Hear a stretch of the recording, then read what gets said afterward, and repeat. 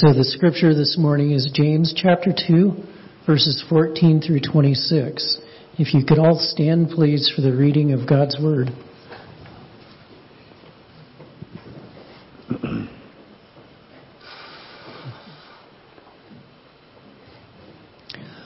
What good is it, my brothers, if a man claims to have faith but has no deeds? Can such a faith save him? Suppose a brother or sister is without clothes and daily food. If one of you says to him, "Go, I wish you well, keep warm and well fed," but does nothing about his physical needs, what good is it? In the same way, faith by itself, if it is not accompanied by action, is dead. But someone will say, "You have faith, I have deeds. Show me your faith without deeds, and I will show you my faith by what I do. You believe that there is one God. Good. Even the demons believe that and shudder. You foolish man, do you want evidence that faith without deeds is useless? Was not our ancestor Abraham considered righteous for what he did when he offered his son Isaac on the altar? You see that his faith and his actions were working together, and his faith was made complete by what he did. And the scripture was fulfilled that says, Abraham believed God, and it was credited to him as righteousness. And he was called God's friend. You see that a person is justified by what he does, and not by faith alone. In the same way, was not even Rahab the prostitute considered righteous for what she did when she gave lodging to the spies and sent them off in a different direction? As the body without the spirit is dead, so faith without deeds is dead. The word of the Lord. Amen. Thank you, Dean. And I just wanted to add my word of thanks to Connie. I didn't realize all those things that Julie. So you were the Iron Woman of the day, Connie. And I want to thank Jim. You get the prize for filling your row today. The Rose clan here, yes. I don't know what the prize is, but you get it. And just a reminder, and I need to be more faithful about this. Remember our challenge about 5 a few weeks ago? 5 people in your neighborhood that you'll pray 5 blessings for 5 minutes a day for 5 weeks. I kind of like to take that last 5 off there because I don't think, 5 weeks is up, we're done. I think, we need to keep praying. But just a reminder about that, and see what God will do with that. I thought it was kind of interesting that Julie talked about being raised on a pig farm this morning. But I'd always said I wanted a farm girl. I didn't know she would come from a pig farm.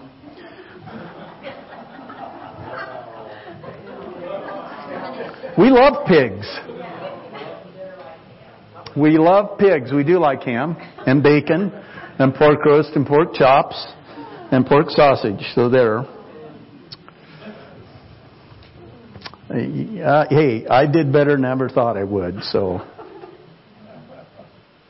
faith that works. I almost thought about saying faith that works. Get it? Charles Blondet lived from 1824 to 1897 and was a famous French tightrope walker and acrobat. His greatest fame came in 1859 when he accomplished one of his greatest feats for the first time by walking an 1,100-foot tightrope suspended 160 feet across the waters of Niagara Falls. Blondet went on to walk across the falls several times, each with a different theatrical flair. I guess he did it on stilts. He did it with his eyes closed. He did it with a guy on his shoulders. That was his agent. Nobody else would. One such high wire walk, Blondet crossed over the falls, pushing a wheelbarrow. When he reached the other side, he asked the spectators if they believed he could do it again. Everyone cheered. Blondet then asked if they believed he could again cross a tightrope with someone in the wheelbarrow. Everyone cheered, believing he could do it and waiting to see this incredible stunt. Blondet then asked for a volunteer to ride in the wheelbarrow. No one stepped forward. It was one thing to believe that Blondet could do what they had all seen him doing, and another to put your life in his hands, letting him push you across the falls on a high wire. Blondet demonstrated that there is often a great difference between the faith we say we have and the faith we really have. James recognized the same sort of problem was at work among the people that he was writing to. James says, in essence, the issue is not what we say about our faith, it's what we do about our faith. And there's an apparent contradiction in this passage of Scripture, and I don't know if it came to your minds or not. Paul says in his writings that salvation cannot be earned, it is by faith alone. James says that Christianity, our faith, is more than a label we wear. Our faith must result in action. So let's look at this for a moment. Over the centuries, the human race has passed along a lot of wisdom from generation to generation. Wise old sayings are a part of everyday life, and we use them without thinking. Example, a bird in the hand is worth two in the bush. Lots of great insight into life is passed through the centuries this way with these sayings. So I'm going to give you a couple of adages here. And I want you to tell me which one is the best counsel about life in general. Raise your hand for the one that you think is the general best choice for a philosophy you should live your life by. Okay, here we go. Here's the two. I'm going to read them first, and then I'll ask you to raise your hand for the one you think is best as a general way to live your life. The first one is, look before you leap. The second one is, he who hesitates is lost. Okay? Who believes that look before you leap is the best general philosophy for the way to live your life? Raise your hand. How many believe that he who hesitates is lost is the best? We have a split decision here. It's interesting, isn't it? Two exactly opposite adages, yet it really does depend on the situation. If you're speaking to a group of cliff divers, you might want to remind them of the adage, look before you leap. If you were talking to a farmer whose harvesting equipment is broken this time of year, you might need to remind him, he who hesitates is lost. So there is some tension between these two ideals. In the Bible, there are also opposing concepts that have a tension between them. And it doesn't make either of them not true. It simply means they are speaking to different situations. An example from Proverbs 26 verses 4 and 5. First verse 4. Do not answer a fool according to his folly, or you will be like him yourself. The very next verse says, answer a fool according to his folly, or he will be wise in his own eyes. What? Two statements that seem to contradict, but both are true depending on the application. Now, it's not too hard to overlook the tension between old adages and even a proverb about how to answer a foolish person, but it's not always so easy to overlook the situation when it strikes to the core of the faith. You cannot ignore the issue when it is something as fundamental as salvation. But some have tried to say that there is the same kind of tension between whether we are saved by faith or we are saved by what we do, by works. They say that there is disagreement between Paul, who wrote Romans, and James, who wrote the letter we read from earlier. So Paul was dealing with the problem of people seeking to be justified by God on the basis of their works of goodness. Did you hear what I said? Paul was dealing with the problem of people seeking to be justified by God on the basis of their works of goodness. In other words, by keeping the law. Which, by the way, he said is impossible. It can never be done. Salvation is by faith alone in Jesus Christ, who died for the sins of mankind. James, on the other hand, was dealing with the problem of people who claim to have faith and therefore be saved, but who exhibit no evidence of that faith in an active Christian life. In other words, it's like they had a little pin they wore, like I've got on today, but it didn't say Pastor Sid. It said Christian. And that's the only way you knew. Because of the little label they wore. It wasn't evidenced in the works they did. That's the situation that James is dealing with. If salvation were likened to a tree, then both Paul and James would agree that the root of the tree is faith alone, but the fruit of the tree is good works. Amen? Paul, in fact, expressed this very clearly elsewhere in the book of Ephesians, chapter 2, verses 8 through 10, where he said this, "For it is by grace you have been saved through faith, and this is not from yourselves. It is the gift of God, not by works, so that no one can boast." There we are. He has stated it so clearly. We cannot be saved from sin and restored to right standing before God by anything we might do. It's not by works. We can only be saved by the grace of God when we cast all our trust upon Jesus as our Savior. But now listen to the very next verse. Ephesians chapter 2, verse 10. "For we are God's workmanship, created in Christ Jesus to do good works, which God prepared in advance for us to do." So you're saved by faith alone, but that faith should result in good works. Good works are the natural fruit of true saving faith. So if our lives do not evidence Christian service and godly conduct and love for others, then we need to question whether we have real faith at all. And that is James' point precisely.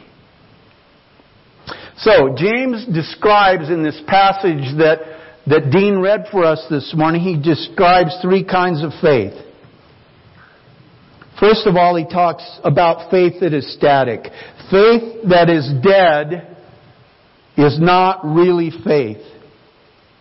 That kind of faith substitutes talk for action. You know, that's the old thing about you talk a good talk, but you need to walk your talk. James doesn't really say that this is faith at all. Look at verse 14.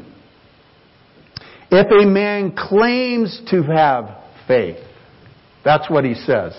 So he's not really saying this is faith at all. James is talking here about a person who claims to have faith and James is testing that claim.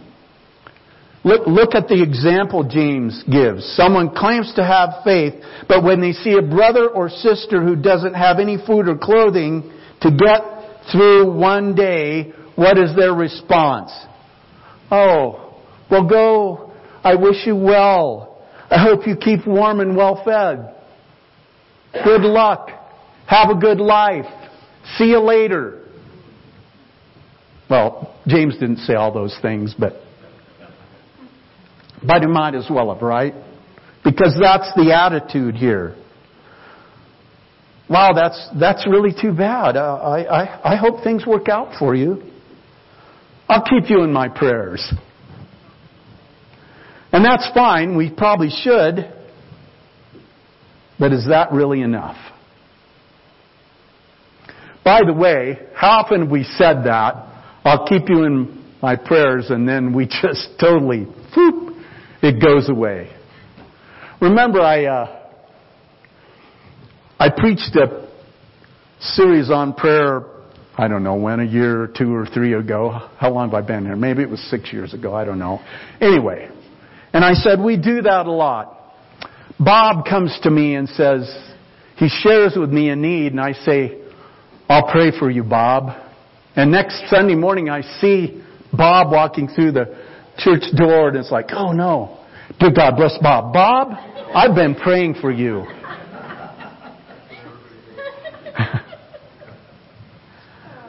Yeah.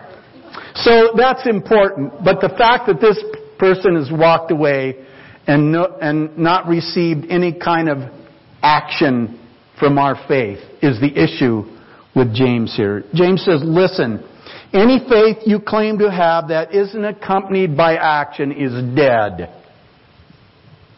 Whatever it is that you're claiming to have is not the living, life-changing, motivating, constraining faith in Jesus Christ that comes from God. It's not saving faith at all. To sort of paraphrase what James says here, faith plus nothing equals nothing. Faith without fruit is no faith at all. It's dead. So back to verse 14. Again, note the question that he asks. If a man claims to have faith but has no deeds, can such faith save him? And this has caused quite a bit of unnecessary confusion. People have read that phrase, can such faith save him, have concluded that James is flatly contradicting Paul.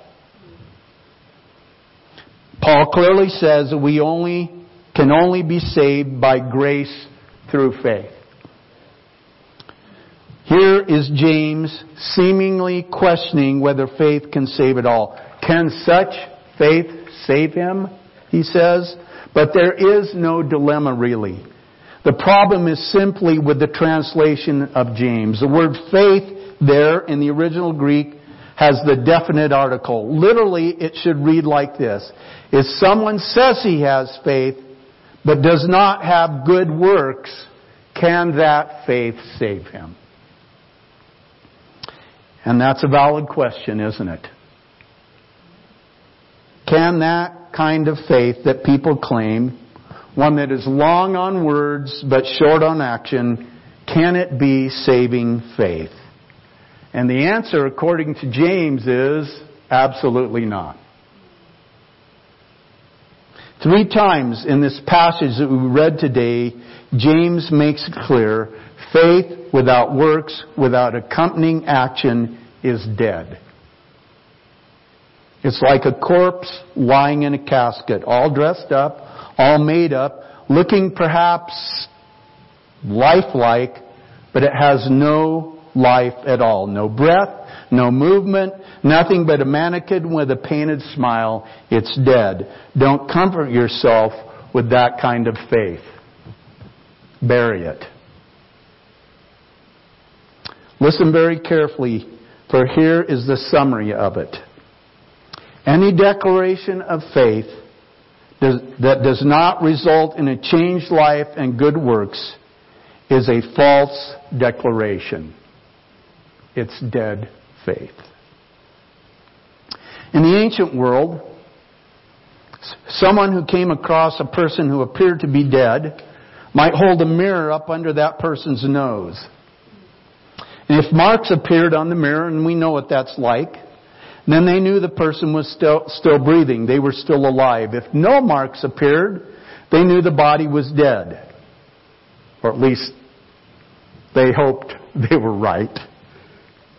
In the same way, James puts the mirror of God's Word under our nose. And if the marks of works appear, then faith is alive.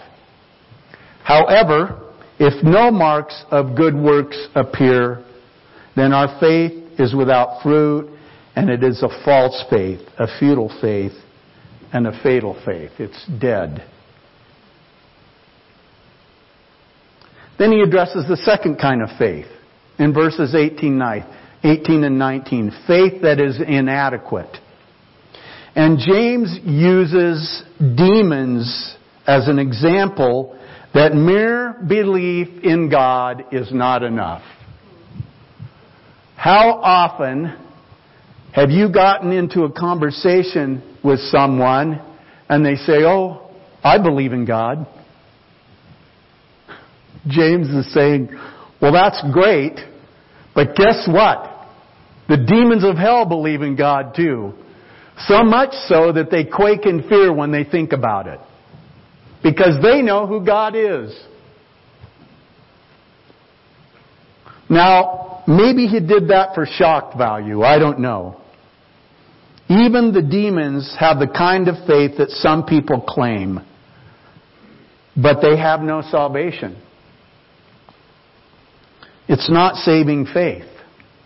Listen, folks, there are many people who give mental assent to the reality of God. Mental assent to the reality of Christ. Maybe even mental assent to the facts of the gospel. And I would admit to you that orthodox theology is better than denial, but orthodox theology is not enough.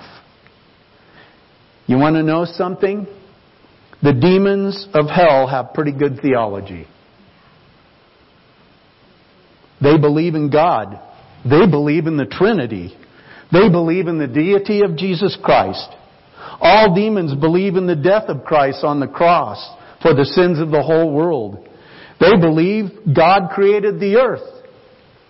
There is no such thing as a heretical demon.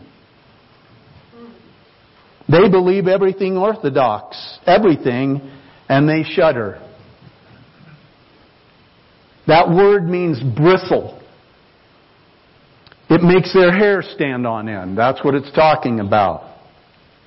They're in a high degree of terror. When they think about those truths that they believe, it freaks them out. That's how we would say it. So follow this now. The demons of hell go one better than religious phonies do. Demons say, "I believe," and they bristle with terror because they understand the implications of that belief. Right? They are in grave fear. And it says of men, in Romans 3 verse 18, there is no fear of God before their eyes. Men don't fear God, demons do. What a contrast. So James says, you believe in God, do you? You believe in the orthodox truth, do you? You believe in the right stuff? Well, the demons are one up on you. They believe it too and they tremble. They fear God. They understand the full implications of what they believe and how it's going to end up for them, by the way. So the demons of hell are one step above the person who has a dead faith. Dead faith is not faith at all. It's just words. Inadequate faith believes something. It just doesn't go far enough. Can this kind of faith save? Well, are the demons of hell saved? They have no hope of salvation. Their judgment is certain. And it would seem so for those with inadequate faith. And then, he goes on to talk about dynamic faith, verses 20 through 26.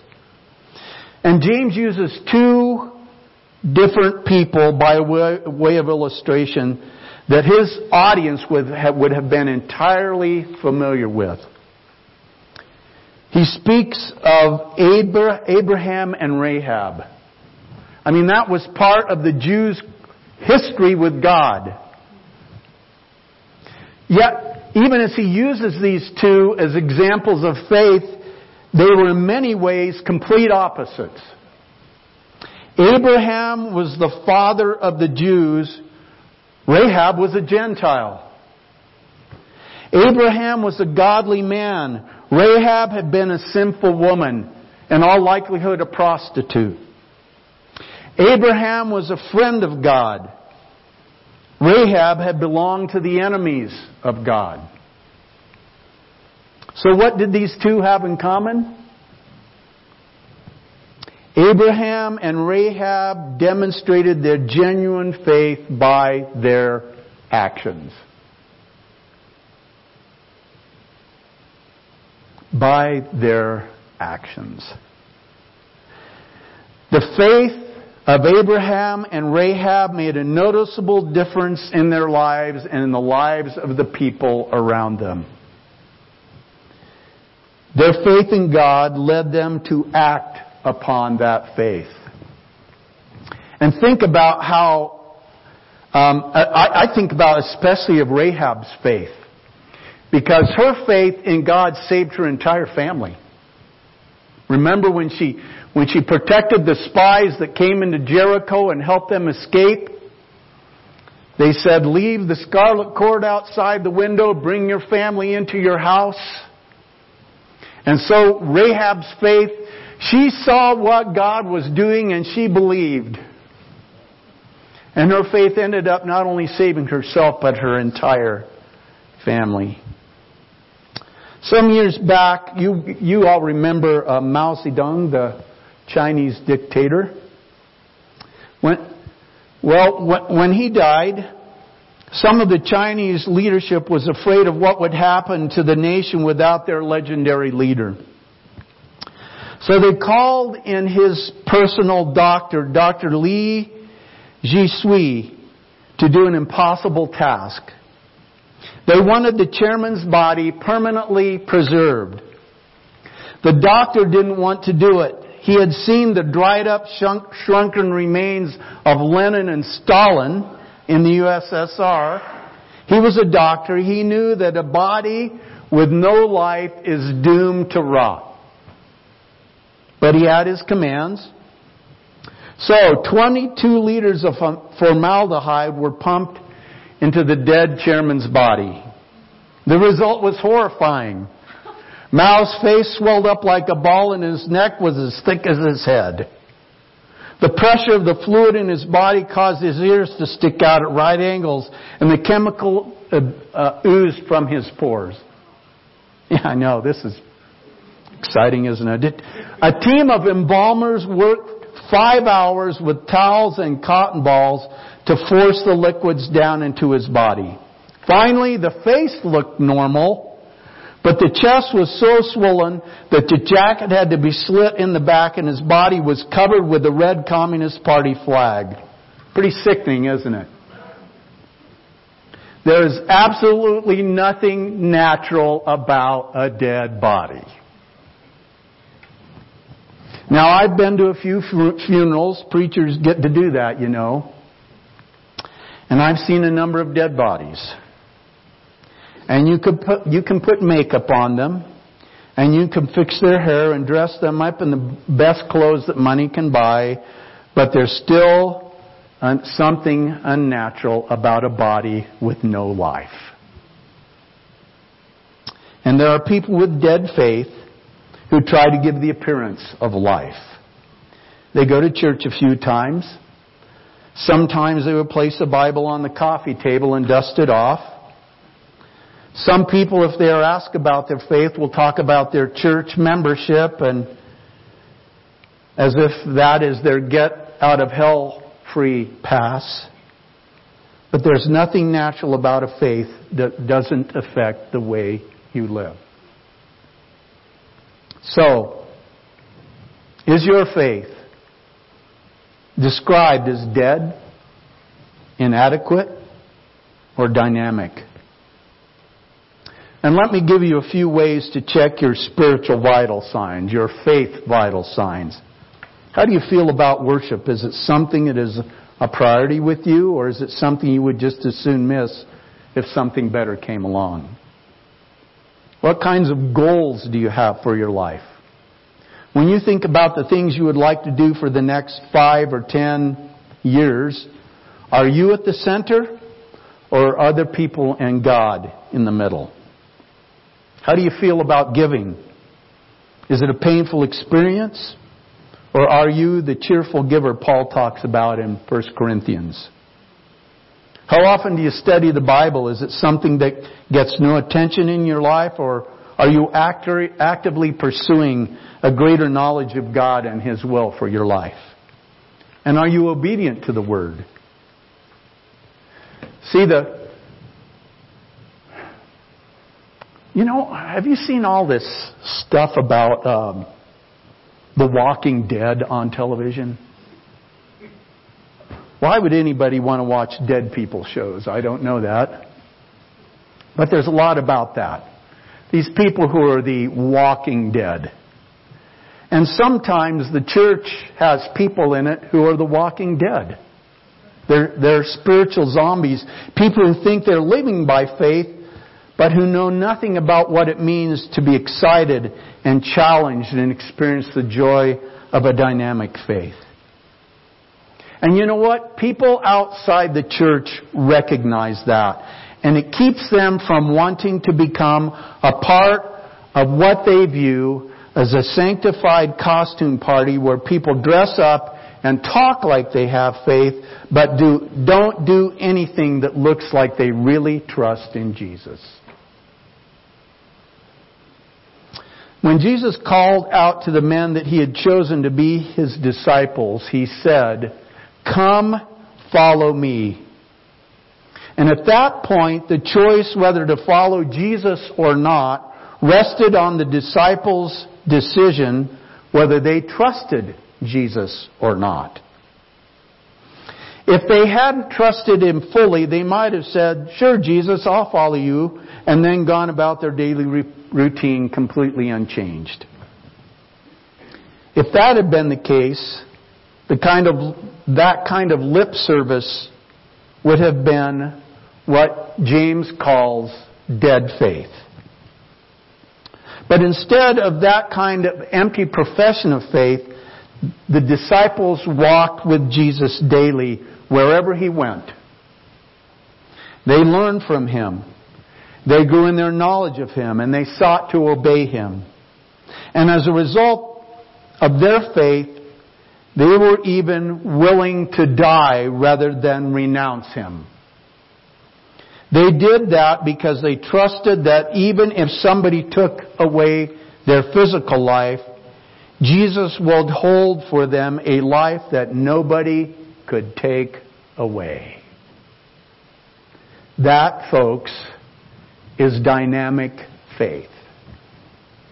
That's the kind of faith I want to have. That's the kind of faith we need to have as a church body that will be attractive to a watching world. Right? I mean, if we just are people who put on their magnetic label that says Christian, is that really enough? If there isn't something in the way we live our lives that says we have a dynamic faith in Jesus Christ that makes a difference in us and hopefully in others, isn't that something that the world is looking for?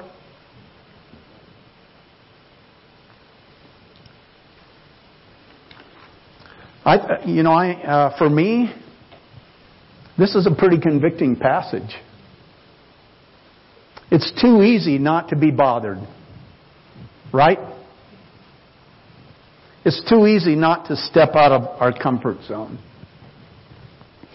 You know, Julie and I had an experience like that Friday. We had these big plans. We were going to celebrate her birthday on Friday because, well, you know, you get into the weekend and everybody's free to go do what they want, and it gets crowded in all the places you want to go, so we're going to do our thing on Friday. And then we got a call and someone needed help, and it's like, oh no. We've got these plans, and I'll be honest with you, we went ahead and helped, but we did it begrudgingly at first. But the farther along that it went, the more I was able to say, you know what? I can do this little thing. I can do this little thing. Here's someone in need. They need our help right now. I can do this little thing. You know, it's okay. God sometimes changes our plans when we don't expect it to happen, doesn't He? We all laugh about it. And sometimes it's been that okay in the moment, and sometimes in that moment it's been and that's kind of where I started. But when I got through, Julie and I said, boy, we're sure glad we did that. I want to have dynamic faith. I want us to be a church of dynamic faith because that's what makes a difference. Amen. Let's pray. Father, thank you for the good word that James shared with us. And we will admit it's pretty easy to put on the little magnetic label that says, I have faith, or I'm a Christian, or I'm a believer in Jesus Christ. But it has to be more than that. It has to be evidenced in the way we live, in our care for others, in the actions we take. Not mere words, but the actions we take. Our willingness to lay aside our own plans at times. Our willingness to risk change or to be uncomfortable. Our willingness, Father, to do those things that say that we are students of the Word, that we invest time in getting to know You and Your will for our lives in a deeper way. And I pray, Lord God, that in these moments today, that we've been challenged by Your Holy Spirit regarding our faith. Is it dead? Is it inadequate? Is it dynamic? And here's the good news for us. You're willing, in this moment, as we confess to You that, Lord, maybe my faith isn't what it should be. Maybe it's not seen in the way I live. Maybe I'm not always willing to show my faith by my actions. Maybe it's a lack of courage or boldness or a hesitancy or a fear, whatever it may be. Maybe sometimes it's just plain old selfishness. And Lord, I confess that to You today. And I ask You to cleanse me of that. I want to have a faith that is seen in the way I live and in the actions I take. And in my willingness to come alongside others in need. And in my willingness to invest myself in those things that we call the spiritual disciplines that help me grow in my relationship and knowledge of Jesus Christ and His will for my life. So Lord God, we commit today not just to be people who say we have faith, but to be people who live our faith in such a way that it's undeniable that Jesus Christ lives in us. Because we believe that is what will impact our world. That's what will make a difference. That's what will draw people to a place where Jesus is alive and at work. May that be us. And we pray these things in Jesus' name. Amen. Well, bless you.